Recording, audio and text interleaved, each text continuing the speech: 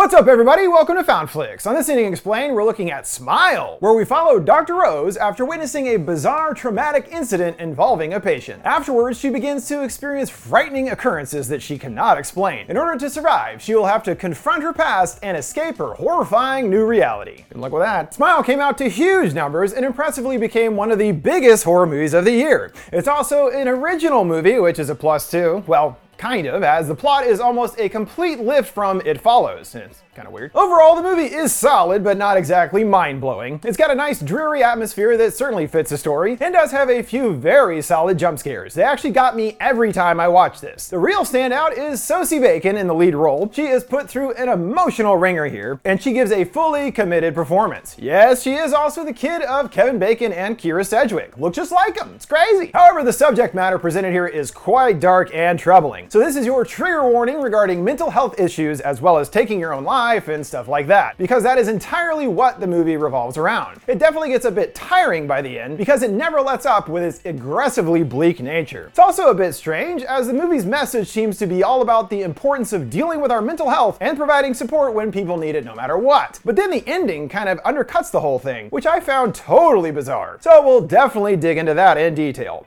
Let's check out Smile, breaking down the story, including what the curse is all about and just what is the outcome of the ending. Is there truly a monster, or is it all in Rose's troubled mind? Let's find out. We begin in Rosie's pertinent childhood memories, and at the moment her mom is looking quite dead. There's trash along with pills strewn all over the floor and piles of laundry, all certain signs of struggling with mental issues. We keep panning past family photos, and it looks like the husband must have passed at some point because he is suspiciously absent in later photos and events. Perhaps this could have been what led to her downward spiral. Little Rose appears in the doorway, staring inquisitively at her mother as she begins to shriek. Rose is awoken now as an adult to her phone ringing. She's gone on to help others with mental issues, having ascended to becoming a doctor. A guy Carl at the hospital is troubled, muttering to himself, "I'm gonna die, I'm gonna die, everyone is gonna die." Rose is tasked with helping him out and calmly takes a seat. He keeps repeating the same phrases and she gets right up on him while tears well in his eyes. She waits and gently tells him hello and inquires what's going on. He spews that he's dying, but she tries to bring him back down. "No, you're not. You're just having another manic episode." He shuts this down. She doesn't understand what he's going through. She can't possibly know. He squeals that he can feel it all around him and is scared. Rose coos that she gets that he thinks what is happening is real, but promises that it can't actually hurt him. She decides to put him under observation, and he's carried out by orderlies. Rose is confident that he's harmless, but asks for the staff to make sure to keep an eye on him just in case. Yet Carl will be the least of her concerns, as another patient is wheeled in at the ER in complete hysterics. She first has to tend with her boss Morgan, who chides her for wasting too much money. The board is barking down his throat, but she argues that their purpose here is to help people, not make money. Maybe the board can take that into consideration. Dicks. It's all regarding a previous patient, Sarah, that she was trying to help, and unfortunately she had no insurance. But he clarifies that he's not questioning her judgment, just ask him ahead of time before doing stuff like that. There are other concerns regarding Rose. She's been overworking herself, and he urges her to leave work already. She finally packs it in after an incredibly long day, but there will be no reprieve, getting another phone call as soon as she sets foot out the door. It's regarding Laura in an urgent state, and Rose is informed with the little they know about her. Not much beyond that she was brought in for an incident last week. Her professor bludgeoned himself to death right in front of her, and she was the only witness. Rose enters the room, finding Laura hiding behind the door, looking shaken up. Rose attempts to approach, and Laura looks scared and cagey. She invites her to sit, and the girl sheepishly makes her way to the chair. She asks her some basic questions like what day of the week is it, and Laura quickly grows frustrated. She's not crazy, she's a PhD candidate. Rose wants her to calm down and ask what's going on. Laura sputters that she's seeing something that no one else but her can see. It looks like people, but isn't a person. Rose doesn't get it, and her patient starts getting upset. It pretends to look like other people she knows, or even random strangers. Even her grandfather that died right in front of her when she was a child, establishing an early trauma that informs everything else in her life to a degree. Rose asks if she sees it right now, and she vigorously shakes her head no. What happens when you do? Well, it's smiling at her. And not a friendly smile, mind you, but a really creepy one. The worst that she's ever seen in her life. It gives her a bad feeling that something terrible is going to happen to her. Rose assumes that she must have family history of illness, asking asking if anyone else in her family has had hallucinations. But Laura resolutely states it's not a hallucination. Whatever it is has taken over her life and mind, and even tells her things. It told her that today's the day, but stops herself before saying the word, today's the day that she dies. Rose continues on the basic psychological track, but Laura doesn't think that she's really listening. This is serious stuff. Laura is dismayed and begins to sob. She's going to die and no one will listen to her. Laura turns back to face her and is suddenly freaked out by an invisible entity falling right out of her chair. Laura gasps and chokes on the floor, and Rose rushes to the emergency phone to call for help. She spins back and Laura is gone, noticing a shattered flower pot on the ground. Laura is standing nearby with a toothy grin, wielding a piece of the pot. She jabs it into her face, carving along the entire way, all while maintaining that creepy ass smile. Rose is horrified at the sight, and Laura soon slumps over dead. As we will come to understand, Rose witnessed this suicide and the curse has now spread onto her. Oh, and just in time, after the girl is definitely dead, the staff come rushing to her aid. Yeah, thanks guys, thanks for the rush, jeez. Rose later discusses the incident with the police, and one detective is dismissive, while another, Joel, is strangely sympathetic. Wonder why? They used to date. They're attempting to get an image of Laura's mental state at the time, and Rose tells them that she could be suffering from acute post-trauma psychosis. She was having paranoid delusions and was convinced that some kind of evil presence was haunting her. Yikes, the other detective jokes, also not taking the story seriously. Joel steps in that they have to try to explain to the family what happened and are just doing their best to make sense of everything. Is there any other insight that she can provide? Rose pauses to think and remembers that she was smiling, which sounds crazy to the skeptical guy. Her body is seen lying dormant in the morgue with the bloody smile carving soaking right through the sheet.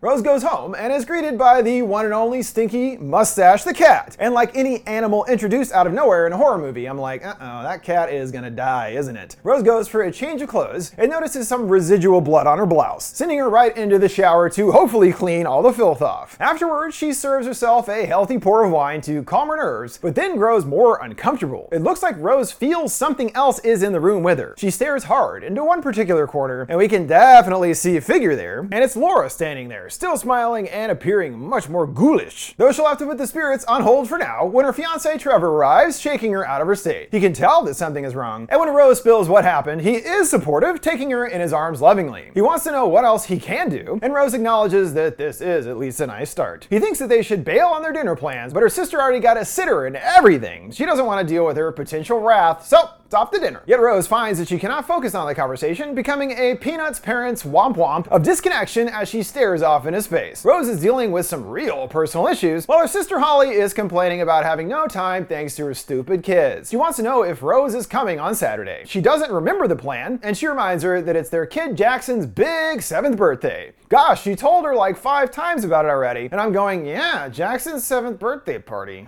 I'd love to be there. Rose declines as she has to work, and the couple doesn't get it. Work on a Saturday? And if she is a doctor, shouldn't she be at least making bank, right? Trevor steps in to defend his fiancée. She loves being a doctor and would do it for free. The subject turns to the sisters' childhood home. Holly and Greg agree they should just bulldoze it and sell it for the land, but Rose begs to differ, barking for them to shut the fuck up. She cannot let go of the past and her personal trauma revolving around the house. The couple return home, and he again expresses concern about her state, but Rose insists that she's fine. She doesn't seem so fine in the morning, staring blankly once more while the coffee maker does its thing, appropriately with a smiley face mug. Just put a smile on, Rose.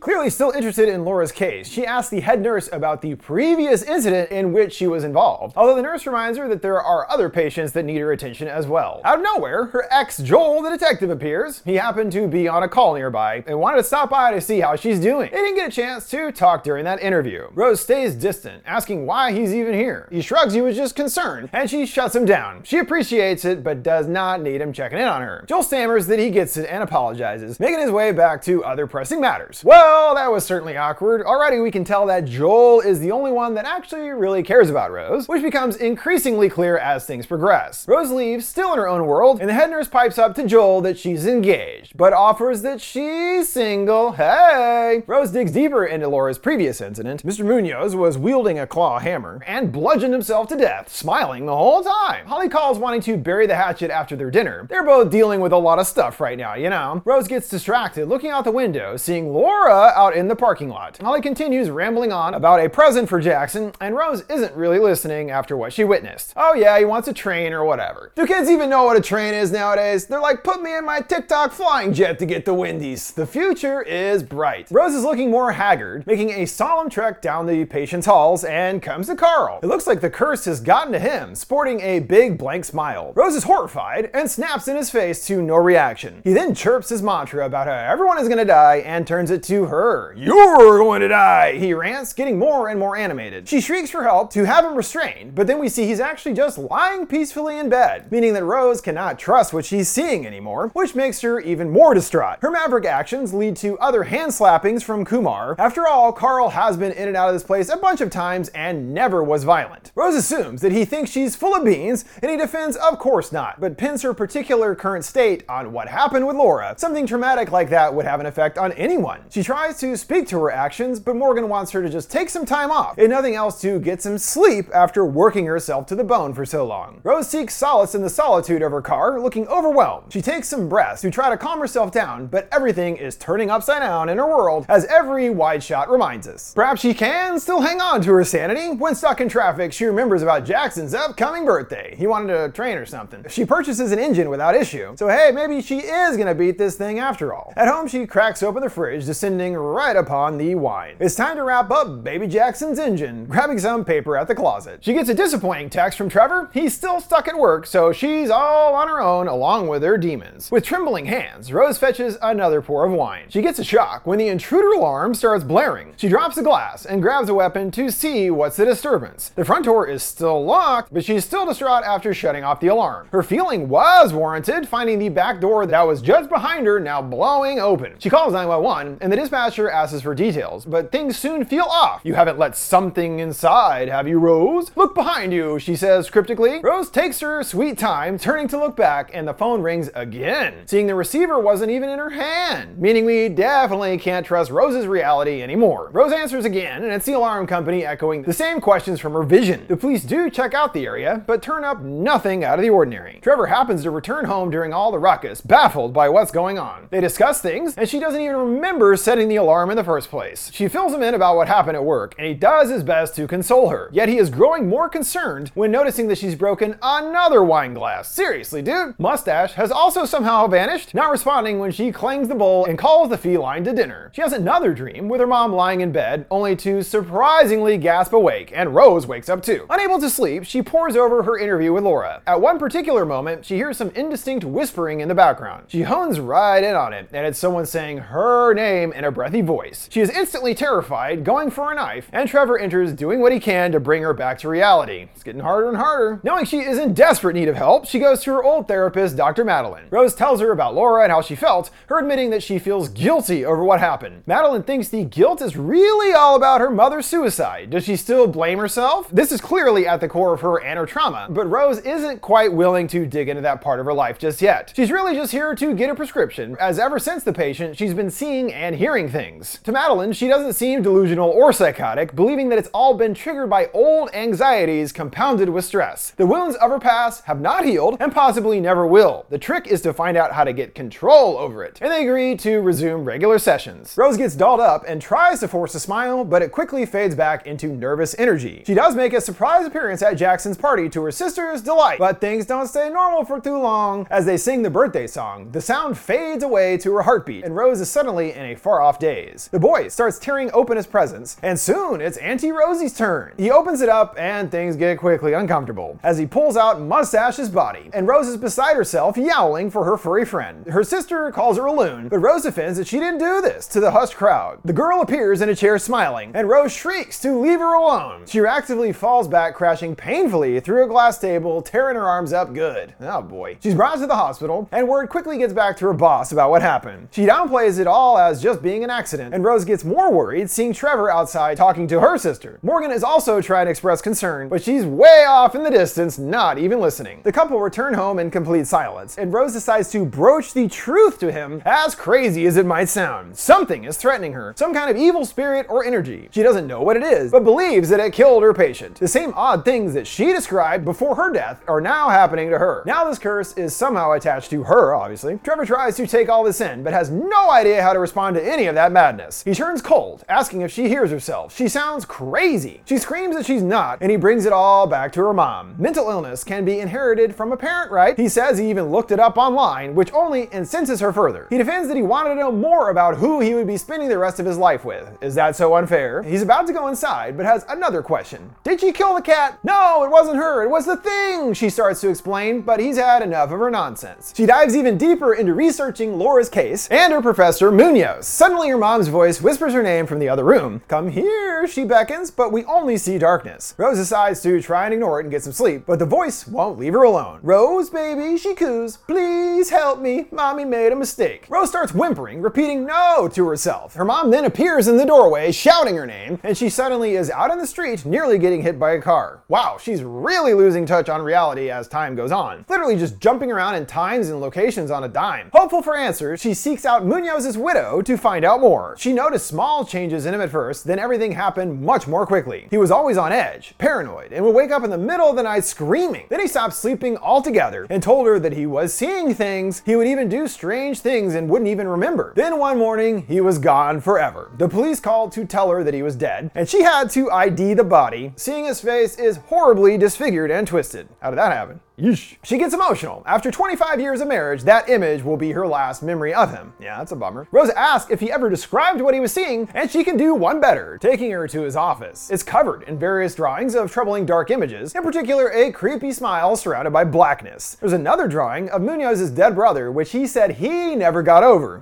Starting to sound familiar here. His descent all started when he was at his yearly conference and saw a woman take her own life there. She's all hold your horses, finally starting to see the pattern here. Rose gets a little aggressive in her questions. Did he find out any more about what's really going on here? She's confused by who Rose really is, and she divulges that she's going through the same thing that her husband was. She pleads to give her the woman's name, but she shuts her down and kicks her out on her ass. Increasingly desperate for help, she turns to Joel. He assumes that it must not be a friendly call after her earlier cold shoulder, and she admits that she's here because she needs a favor. She tells him all about Munoz and wants to find out if he was involved in any other police reports. He groans that it's his day off, but ultimately does decide to pitch in. He finds a report regarding the earlier woman, Angela Powell, she learns. Somehow, only now is she really putting the pattern together. Someone watches someone die and then goes to take their own life, continuing the chain of sorts. They find another video backing this up as a man randomly strolls up at a gas station and gouges himself with a pair of garden shears right in front of some lady. And yet, when zooming in, they see he is bearing an eerie smile just like Laura did. Now Joel is even more full of questions. What the hell is going on here? But she doesn't have time to explain, asking him to print off some of the files. Now word from this week's sponsor, Masterclass.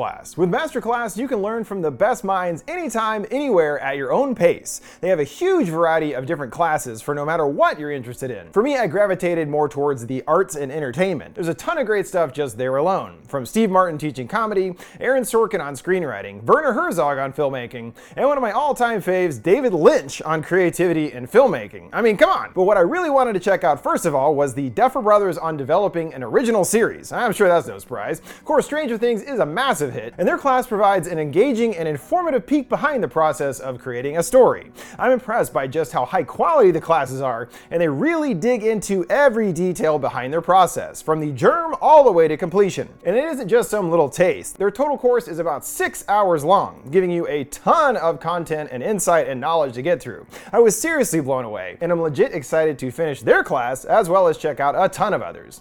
I highly recommend you check it out. This holiday, give one annual membership and get one free. Go to masterclass.com/ending today. That's masterclass.com/ending. Terms apply. Now a word from our sponsor, Mint Mobile. This holiday season, it's the perfect time to make a switch to Mint Mobile. Right now, if you switch to Mint Mobile and buy any 3-month plan, you'll get another 3 months for free. It's the perfect gift. What's better than staying in touch with loved ones, especially at the holidays? Every plan comes with unlimited talk and text and high-speed data delivered on the nation's largest 5G network. And they have plans starting at only $15 $15 a month. By going online only, they've eliminated the traditional cost of retail and pass all those savings on to you. Speaking of savings, think of how much you can save with that holiday buy 3 get 3 months free deal. You're just stacking up the savings, baby. What's probably best of all is just how easy it is to get set up. You can get a SIM sent to you in the mail for free. All I had to do was replace my old one with theirs, and I was using my phone with Mint Mobile service in a flash. I was gabbing away in no time with crystal clear calls.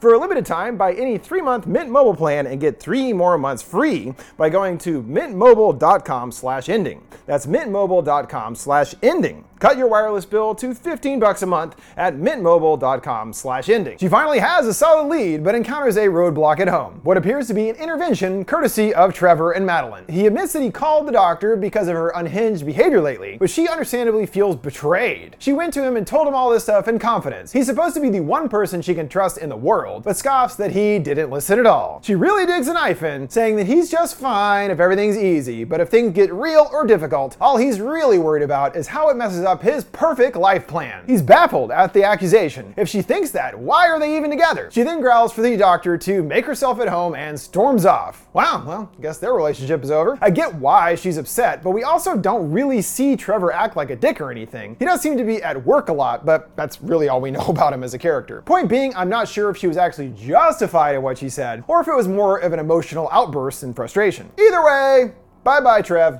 With that door closed for good, she turns to another, her sister's, but her story of curses and entities does not help their already strained relationship. Holly puts her foot down. Curses aren't real. She must be going through some kind of mental breakdown. Rose complains that she's not listening. Man, she says that a lot, like I said. And Holly gets emotional. This same thing happened to their mom, and she's starting to sound just like her. Uh-oh. Then the gloves are off. Rose blaming Holly for not being around when their mom died. She disagrees. Because of her being older, she got the brunt of their mom's insanity. She had to leave in order to survive. With tears in her eyes, she apologizes, but points out Rose's major issue. Holly did everything that she could to move on with her life, while Rose still can't handle what happened, even punishing her sister for it. Rose fires back, at least she's helping people instead of being a useless housewife. This brings Holly to her breaking point, telling her that she doesn't want her around, meaning yet another line of support for Rose has been unceremoniously cut. She hops in her car and attempts to calm down. It appears her sister is making her way out to possibly make amends. She knocks on the door, and her head twists horrifically down at her. Yeah, that one got me. Then there's a moment here that is not supposed to be funny, but for some reason the way it plays out made me really laugh. We pull out seeing that Rose is having a full-on meltdown all alone, and we pan over to Jackson watching her terrified at the window. Like, what the hell is wrong with that lady? She ruined my birthday and now she's freaking out alone in the car. And what was with the dead cat for a present? Hours later, she's still breaking down in a diner parking lot. But hey, you still gotta eat. And she enjoys a brief hamburger interlude to her mania. There is fresh hope when she gets another call from Joel. He's dug further into this whole thing and found 20 cases with 19 suicides, meaning one person was able to dodge their fate. It sounds like he saw someone die, and then he turned the tables, as out of the blue, a few days later, he murdered some random neighbor. There also happened to be an eyewitness to that murder, allowing the pattern to continue onwards. On the way to meet him, they discuss the case, yet Rose still isn't so sure if Laura actually did take her own life. She was scared, not suicidal. Then there was a distinct change in her. The person that she was talking to was gone, and something else had taken over. Then there's more troubling news, as Joel reveals that there was only a week between the victims, sometimes not even 4 days. She sighs as it's her 4th day right now, and he vows that he's not gonna let anything happen to her. And hey, at least someone is willing to support her through all this. She sits down with the man Tally and fibs that it was actually one of her patients going through this whole mess. She asks point blank, what is it? But unfortunately, he doesn't know any more than her. He did do research into the curse and was able to find several other chains around the world, including one in Brazil from a few years back. As for how he survived, it's as suspected. He escaped by killing his neighbor and passed it on to his wife, who was the witness. So her patient is gonna die unless they kill someone. And you gotta make sure there's a witness too, as it needs trauma to spread. He even believes that that is what gives it its power. Oh, and you gotta make it bloody too. The more gruesome, the better, apparently. Hearing the idea, Rose reactively blurts out, I can't kill someone, and drops her lie. Understanding that she has it, he gets really upset and flips out until he's taken away by guards. There is still Dr. Madeline, who reaches out to her, but she declines the call. Looks like she's she's gonna do things her own way now. She pores over the crime scene photos, nervously biting her nails. When she gets a call from Trevor, it causes her to bite too hard, yanking a chunk of nail off. She washes up and then suddenly does seem overtaken by something. She tentatively reaches out for a kitchen knife, but is stopped by Madeline showing up unexpectedly outside. Madeline goes right in on the ghost thing, Rose correcting that she never said that specifically. Regardless, she tells her it's not happening anymore, chalking it all up to just being stressed. So we good? Madeline inquires how she's feeling today.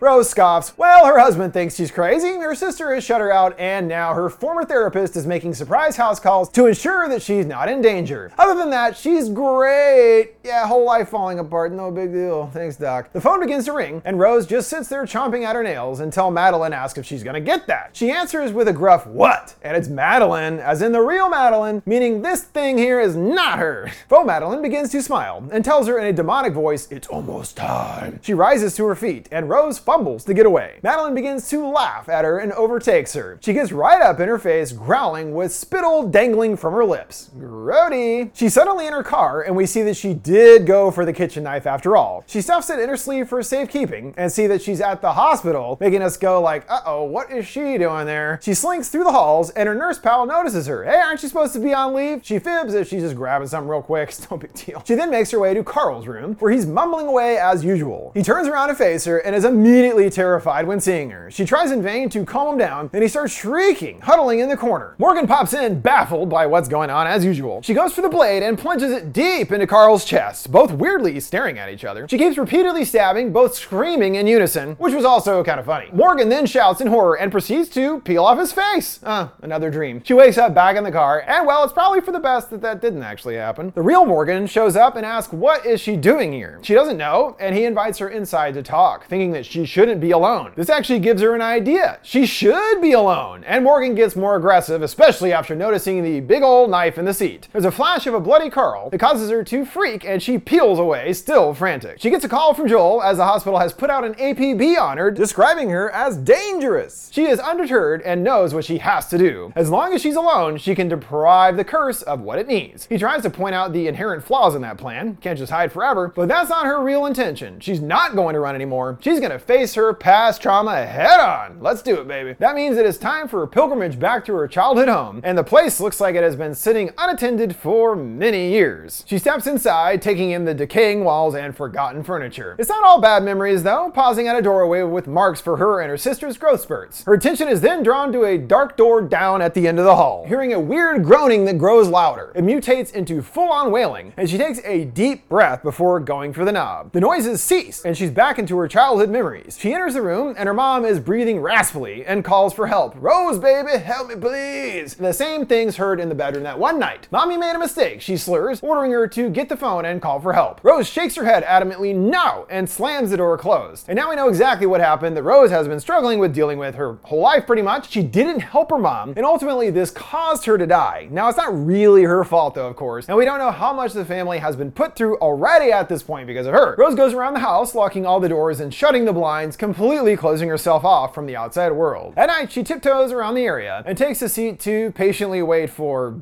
something to happen. Soon she hears a door's hinges creaking open nearby. It's her mom's room, naturally, even though she just closed it earlier. As she approaches, she can hear her sobbing on the other side. Shockingly, when she pushes it open, her mom is sitting there on the side of the bed. Rose lifts the light up to her, and her mom is happy to see her, sighing her name. She coos, everything is okay, come to mama. She proceeds to apologize for being a bad mother. She tried to be good, but sometimes everything was just too much. There's something terrible inside of me, she moans. Rose cries for her to stop, and mom wants to know, is she embarrassed of her? Rose insists that she's not, and her mom confronts her with that long-held guilt. Well, in that case, why did you let me die? Why didn't you save me? She prods. She keeps pressing her, and Rose blurts out the truth, that she wished that she would die. She admits that she was afraid of her. She was 10 years old, and she was a monster. She knows it isn't fair, but she truly needed help, and that was way too much responsibility for a child to take on. Even still, she's carried that guilt her entire life. Now is the time, she declares, it's time to let it go. She resolutely states this isn't real. And her mom disagrees, whispering, "But Rose, your mind makes it real," and begins to evilly smirk. Rose shrieks, "What are you? Why are you doing this to me?" The entity replies, "Well, because your mind is just so darn inviting." She hurries her way out of the room and Mom grabs the door. She steps out, now extremely tall and much more menacingly monstrous in appearance. "She just said you were like a monster," and then she turns into one. She chases her back down the hallway, cackling in delight. Rose backs into another room and stares out, seeing nothing moving, but then Mom surprises her from behind, tossing her aside. She grabs her throat, chuckling, "You cannot escape your own mind." She tightens her grip. "It's my mind," Rose croaks. She overpowers her, snapping her arm, and bonks her in the head with the lantern, setting her ablaze. She yowls, flailing around the room, and still shouts Rose's name as she's burned to a crisp. Her flaming mommy refuses to give up, still trying to grab her. Rose runs outside as the flames burst through the windows, and well, hey, burning down the house is definitely a fitting way to get over her trauma. When leaving the scene, she does appear much more calm for a change, even rolling down the window to breathe in the fresh air.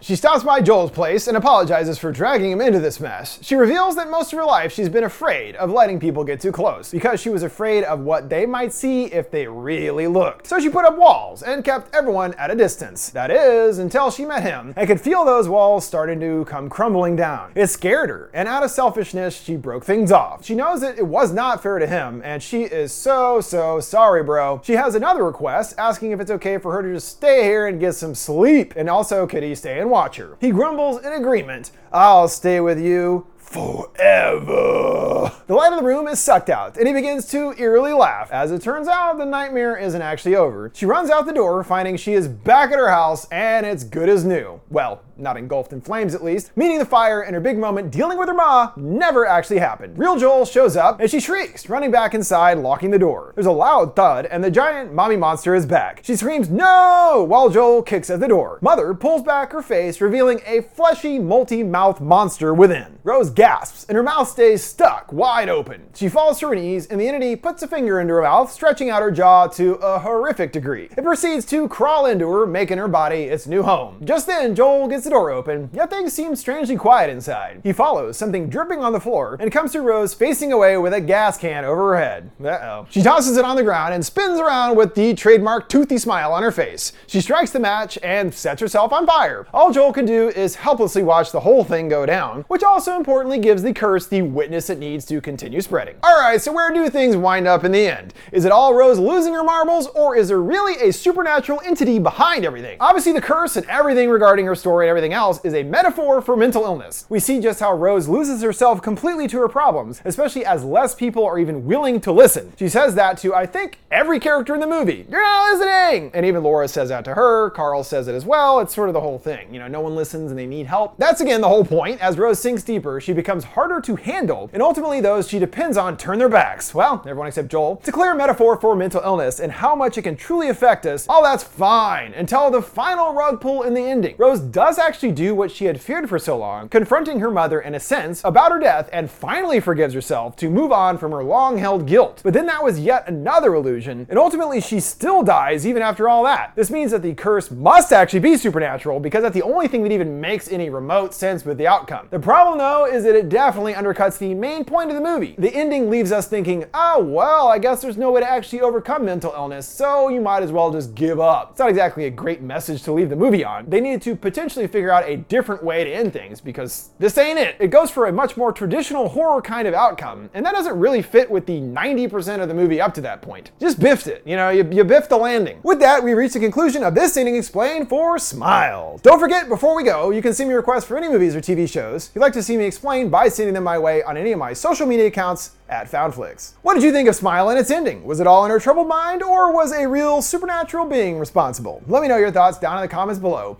Make sure to like, subscribe, and follow. Thanks for watching FoundFlix. See you next time.